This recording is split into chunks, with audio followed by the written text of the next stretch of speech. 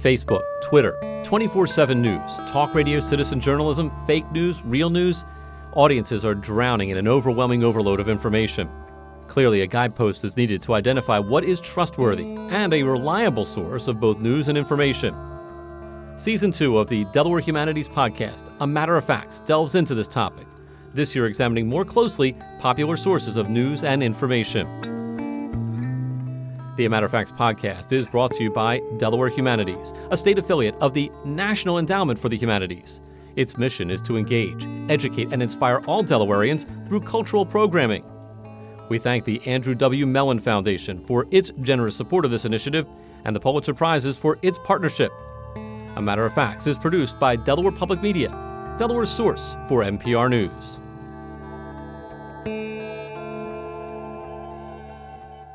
Thanks for joining us on the A Matter of Facts podcast. I'm your host, Tom Byrne. In this episode, we turn to an area that has garnered, I think it's fair to say, a little more interest in recent years, and that is fact-checking. Now, there are a variety of fact-checking websites available, such as Snopes and PolitiFact, as well as fact-checking done by various media outlets, both print and broadcast. But how did fact-checking get started? And what role does it play in helping people navigate the information they see daily in the news and on social media? To help us better understand fact-checking, we are joined on the podcast by Dr. Dannagal Young, Associate Professor of Communication and Political Science at the University of Delaware and Distinguished Research Fellow at the Annenberg Public Policy Center at the University of Pennsylvania. She studies political satire, political media effects, the psychology of political humor, and the intersection of entertainment and information. She has also spent time specifically examining fact-checking. Dr. Young, thanks so much for being with us on the A Matter of Facts podcast. Thank you, Tom. Well, I feel like a discussion about fact-checking would have been one kind of conversation, let's say, 4 or 5 years ago, and now is something completely different. Is it possible to quantify the impact that the Trump presidency and this increased polarization in our country has had on fact-checking? That is a great observation. And I would say that there are a couple of factors at play that have shifted sort of the job of fact-checkers and the nature of the pursuit of fact-checking. One is the Trump presidency. However, many of us in political communication see Trump's style of rhetoric as more of a symptom than as a causal agent in itself. There are other factors that are larger in terms of shaping public discourse. As you mentioned, political polarization, which has been on the rise, especially since the 90s. Now, political polarization, we can talk about two different things. One is the notion that the average platform position of Democrats has moved slightly left, while the average position of Republicans has moved to the right. What is more consequential in terms of our information space is the accompanying affective polarization, which means that starting at the level of elites and more now at the level of the citizenry, Democrats do not like Republicans and Republicans do not like Democrats. And so there's this affective or emotional dimension to it that really shapes how people respond to anything that comes out of the mouth or the fingertips of someone on the other side of the aisle. I will add to that the changing media landscape where decentralized control over our information space through the internet and social media, where there are not those same sort of gatekeepers and professionalized individuals who determine, what they play the role of arbiter of truth, right? What is true and what is not. Right. That role has shifted so much that now with the internet, everyone becomes their own gatekeeper. So all of these situations have sort of come together, including a lack of trust in government institutions, lack of trust in media, all of which contribute to this larger sort of infodemic, as we might call it. So I want to delve into a number of those things that you mentioned. But before we do that, I do want to take a step back and just talk a little bit about one thing that you did look at in your research into fact-checking, that is its history. And just tell us a little bit, if you can, just a thumbnail sketch perhaps of how fact-checking got started and what did it initially look like in its kind of original form. Yeah. So really, when we're thinking about fact checking as a sort of separate industry, right? Like as a pursuit, because journalism in and of itself is fact checking, right? So journalists should be in there kind of calling out what is true and what is not. But through the 1980s, there was the sense that we were in this sea of he said, she said journalism that was coming about, where you would have two competing claims that were being made by politicians, and a lot of reports in the news would sort of give airtime to both views. So there was this perception that we need to be able to engage in some kind of check on what is empirically true and what is empirically false. This was especially true coming out of the 1988 presidential campaign between George Bush Sr. and Michael Dukakis, where a lot of the Republican ads were sort of pushing the envelope in terms of advancing falsehoods and, information that you might not call a lie, but that was deliberately misleading. And so some of the folks who were at the helm here looking at this were Kathleen Hall Jamieson from the Annenberg Public Policy Center, who had been studying political ads at the time, and she advocated putting together something that was like an ad watch, where perhaps television news journalists could talk about the claims that were being made in political ads, but do so in a way that didn't reinforce the false claims themselves. And that still today is the biggest conundrum with dealing with lies from elites, is how do you cover those claims, correct them without reinforcing them in the process?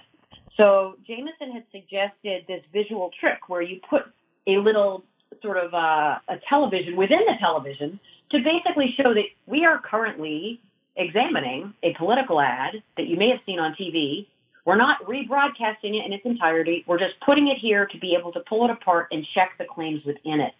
Some of her pursuits later morphed into a project that she launched with Brooks Jackson, that is factcheck.org, which still is in the business today, along with many other nonpartisan fact-checking organizations. And their work has become very challenging. I was going to say, before we kind of get into the challenges that have arisen, how effective was that model back then in the late 80s into the 90s before we kind of reach what we'll talk about next is this more digital internet age? So the sense was that it did provide viewers with an opportunity to have the corrective information, as we call it. And what we find, generally speaking, I'm trying to because there's so much research on this. Mm-hmm. I'm trying to boil it down. Where we find that there are benefits to citizens is with specific empirical claims. If you show someone corrective information and you make sure that you tell what is true, then say, here's the false thing, and then once again tell what is true. And if you're doing it in the context of something that is tangible and specific, policy details, statistics, numbers, things like that, you really do find a little bit of movement on those underlying beliefs and the knowledge. So that's kind of like what people have called that's what people kind of call like the sandwich model, right? Where you do truth, falsehood, truth, and you kind of put it together in a sandwich for people. Exactly. And Jay Rosen from NYU has been doing a great job sort of talking about this as a really easy, straightforward tactic that avoids some of the pitfalls of other methods, which you might have great intentions and you might be trying to fact check something, but you could inadvertently reinforce the false claim just by virtue of the fact that you're not adequately sandwiching it between the two truth pieces of bread. So when we're talking about those really tangible claims, you can understand how, it would be easy then to correct that and say, you know what, no, the tax cut is not this amount, it's this amount. It doesn't go to this destination, it goes to that destination. Where we do not find a lot of movement is in how those corrected facts or those now updated beliefs then go on to update our overall evaluations of candidates. That's something that we've just been racking our brains about, because you can correct information, but that's not necessarily going to change how people think about candidates. or about, global policy. So, and where a lot of this research is heading is to this idea that perhaps what we really need to be thinking about is about our social identity. That people do not process the world like computers, where they get information and then they update their algorithm based on that information, and now they have a changed view of the world. We are not hyper-rational like that. Mm-hmm. Instead, we are incentivized to be social animals, to think of ourselves as members of groups. Now, because polarization is so strong, and because partisan identity is so strong, those groups right now are largely Democrat, Republican. So what happens is you might find that you are able to update someone's tangible information about an issue, and you're like, oh, great, okay, so now they're going to have a, quote, corrected attitude towards the candidate. No, they won't. They'll just say, well, okay, so this one thing isn't true, but it might as well be true. We find that a lot. The idea that, like, okay, now an individual they recognize the information as false, but they then discount that and they continue to either love their guy or hate the other guy or girl. And that has been a real stumbling block. And I was going to say, I guess that kind of brings us to some of the challenges you're talking about, specifically the challenges of this digital era, the internet, social media. I imagine that kind of plays into that social piece, right? The tribalization piece of this, that people are in their little groups, and it's very easy on the internet, on social media, to stay in that group, right? 100%. Now, what you're talking about here is a concept of echo chambers, right? The notion that Right. people seek out information that supports what they already believe, and they avoid information that challenges their beliefs. What we have found is that, when I say we, I mean my discipline. I'm not doing all of this. In fact, there's a lot of people who are doing this. Echo chambers do not exist to the extent that we thought they would. So even in online spaces, even in social media, people are actually consuming some pieces of information that, contradict their own viewpoint. Now, that being said, there are individuals for whom, like Facebook groups, like-minded groups of people on issues like, I don't know, these anti-vaccination movements. If you go into a Facebook group that's an anti-vaccination Facebook group where everyone there shares your view, you are going to have a cultivated information ecosystem that is never going to challenge you. It's going to constantly reinforce your beliefs on that issue. And more importantly, it's going to give you a group of friends, a social group of people that you like and that you respect and that you want to share views with and share behaviors with. So in these certain enclaves, we cannot rule out the possibility that these dynamics are problematic. But for the majority of the public, right, for that big sort of group of us kind of in the middle, we still, no matter what, we still are exposed to information that contradicts our own pre-existing view. So is there a way for fact-checking sites to attack that? Obviously, probably not very easily, but is there any opening for them to make inroads in those type of situations? Well, if what we're talking about is really more about these social dynamics and wanting to be part of a group and wanting to sort of feel respected and liked and have status, it's a whole different calculus in terms of how we would engage in correcting those misperceptions, right? Because now it's not like if we just educate people on the factual matters of the day, they will update their views. It doesn't work like that. Instead, this is why social psychologists are I want to say they're excited by this work, and I don't mean that they think it's a good thing. I mean that there's opportunities here to integrate a lot of very cool social psychological theory, because it's not just about the information. It's about people. It's about relationships.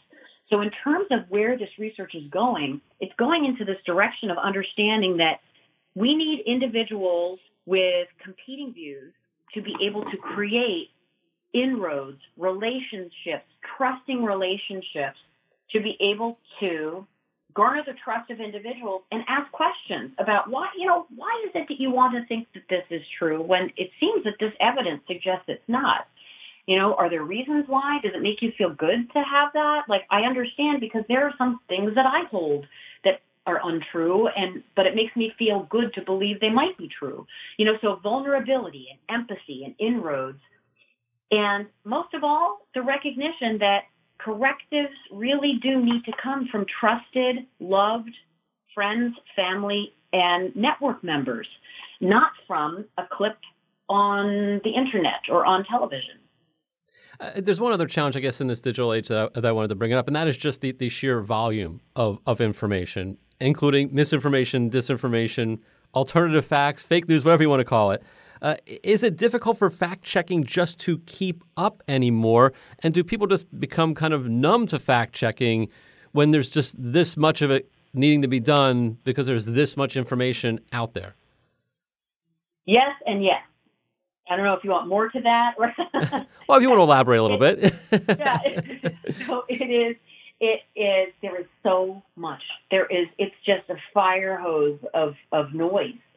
And so, if you start thinking about it like, okay, fact checkers, we need to police every claim on the internet, that's never going to happen. That's never going to work. One thing that I think that we've recognized over the last few years is that the role of mainstream journalists in calling out things that are false and reminding people of things that are true is paramount. Because while people do go on the internet and read all kinds of stuff, in terms of trusted sources, when you're talking about the legacy newspapers, when you're talking about major networks, there's still a lot more trust in those media outlets. So there's a role to be played there in amplifying truth and calling out lies. Lies or simply misinformation, right? There's also a possibility when you think about, when you talked about, are people just sort of getting numb to this? I think that's absolutely true. And that is where that social dimension then becomes paramount. Because if there really just is this fire hose of misinformation out there, we're not consuming everything and we're not engaging with everything. Not everything is landing on our radar. So if we can find ways to encourage people to, augment and amplify the information that is true within their trusted social networks, there could be inroads there that would combat that sort of sense that we're just drowning in chaos. I do want to pick up one thing you talked about, and that is what we call these things when we are doing the fact checking. Does it matter if we call them lies or misleading or false claims or unsubstantiated claims? Because we've heard a lot of discussion about that where, well, why doesn't the media just call that a lie? Does that make a difference, do you think? Yes, and I share this frustration as a citizen, but as someone who studies this, I do understand why journalists are reluctant to call things lies, okay? Because as a citizen, you're looking at this and you're like, okay, here is this politician or elite who has said something that is untrue, and we know that they've done the political calculus, and that is why they're saying this thing that is not true, and we know that they know it's not true. Well, do I really know? As a citizen, I'm assuming this, right?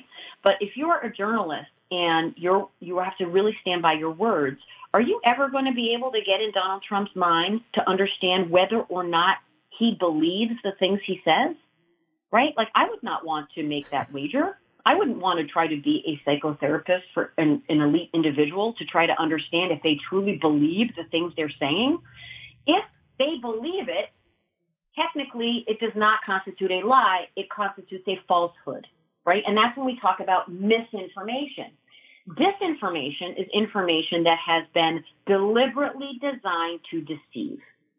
So if you cannot prove that the source of that information is doing it deliberately and strategically to deceive, you can't call it disinformation, you call it misinformation. And those are sort of the semantics surrounding this issue. Which, of course, can be very frustrating for, as you said, the average person. I'm also curious, and I guess we've talked a little bit about this, but I guess want to just ask, in a little more focused way, how much do you feel that fact-checking in some ways it almost plays into our polarized nation? I mean, does the potential for someone to take a fact check and say, aha, you're lying, right? Serve as fuel, perhaps even for that polarization. Yeah, that is a great point.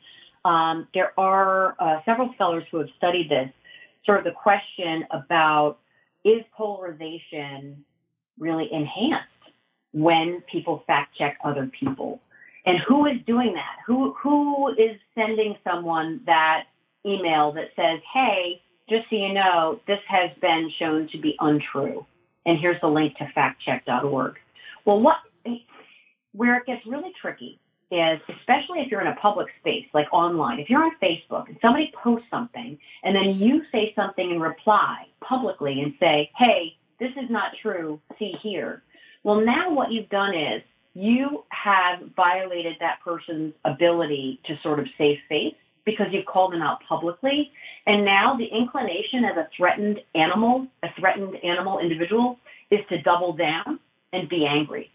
So you got to think, what is your long game here? Is your long game to actually get the person to update their belief system and to see the issue accurately? Or are you just playing a status game where you're trying to prove that you're better than that person? If you're just trying to prove you're better than them and you don't care that they get mad and double down, okay, go ahead, publicly call them out, right? But that's not going to help us in terms of the health of democracy. What might help is a private text message to that person, a private email that says, hey, just, love catching up with you on Facebook. I just wanted to talk to you a little bit about this thing that you shared. Don't want to put it out there publicly, but here's some, information that you might want to take a look at. Now, is that going to update their view? It has a higher likelihood of getting them to reconsider their beliefs than calling them out and shaming them and embarrassing them. We'd like to end this podcast by asking each of our guests the same question, and that is, where do you get your news on a daily basis? What are your favorite news sources? Where do you go to get the facts that you're looking for? Yeah, well, I'm the boring person who is, I stick with my legacy media. So I have subscriptions to the Washington Post and the New York Times, and I'm a supporting member of my NPR station. I'm up outside of Philly, so I'm a WHYY supporter. And those are my go-to all the time. I'm also on Twitter, where I follow a lot of journalists, and I enjoy that because they are not just sharing the stories they've written, but also the sort of behind-the-scenes thoughts about those stories. I think that it can be really overwhelming for folks to think about where they should be consuming news. I would encourage people to find sources that they really enjoy and that they can look forward to. I also will listen to the New York Times Daily podcast on my morning walk with my dog. And, find those sources that are trustworthy and credible sources. The legacy outlets are great.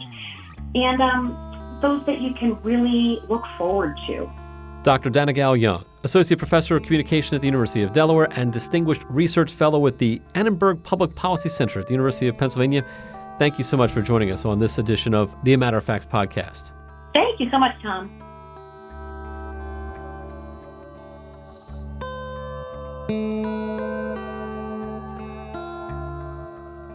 Thanks for listening to this episode of the A Matter of Facts podcast. The A Matter of Facts podcast is brought to you by Delaware Humanities, a state program of the National Endowment for the Humanities. Its mission is to engage, educate, and inspire all Delawareans through cultural programming. We thank the Andrew W. Mellon Foundation for its generous support of this initiative and the Pulitzer Prizes for its partnership. A Matter of Facts is produced by Delaware Public Media, Delaware's source for NPR News.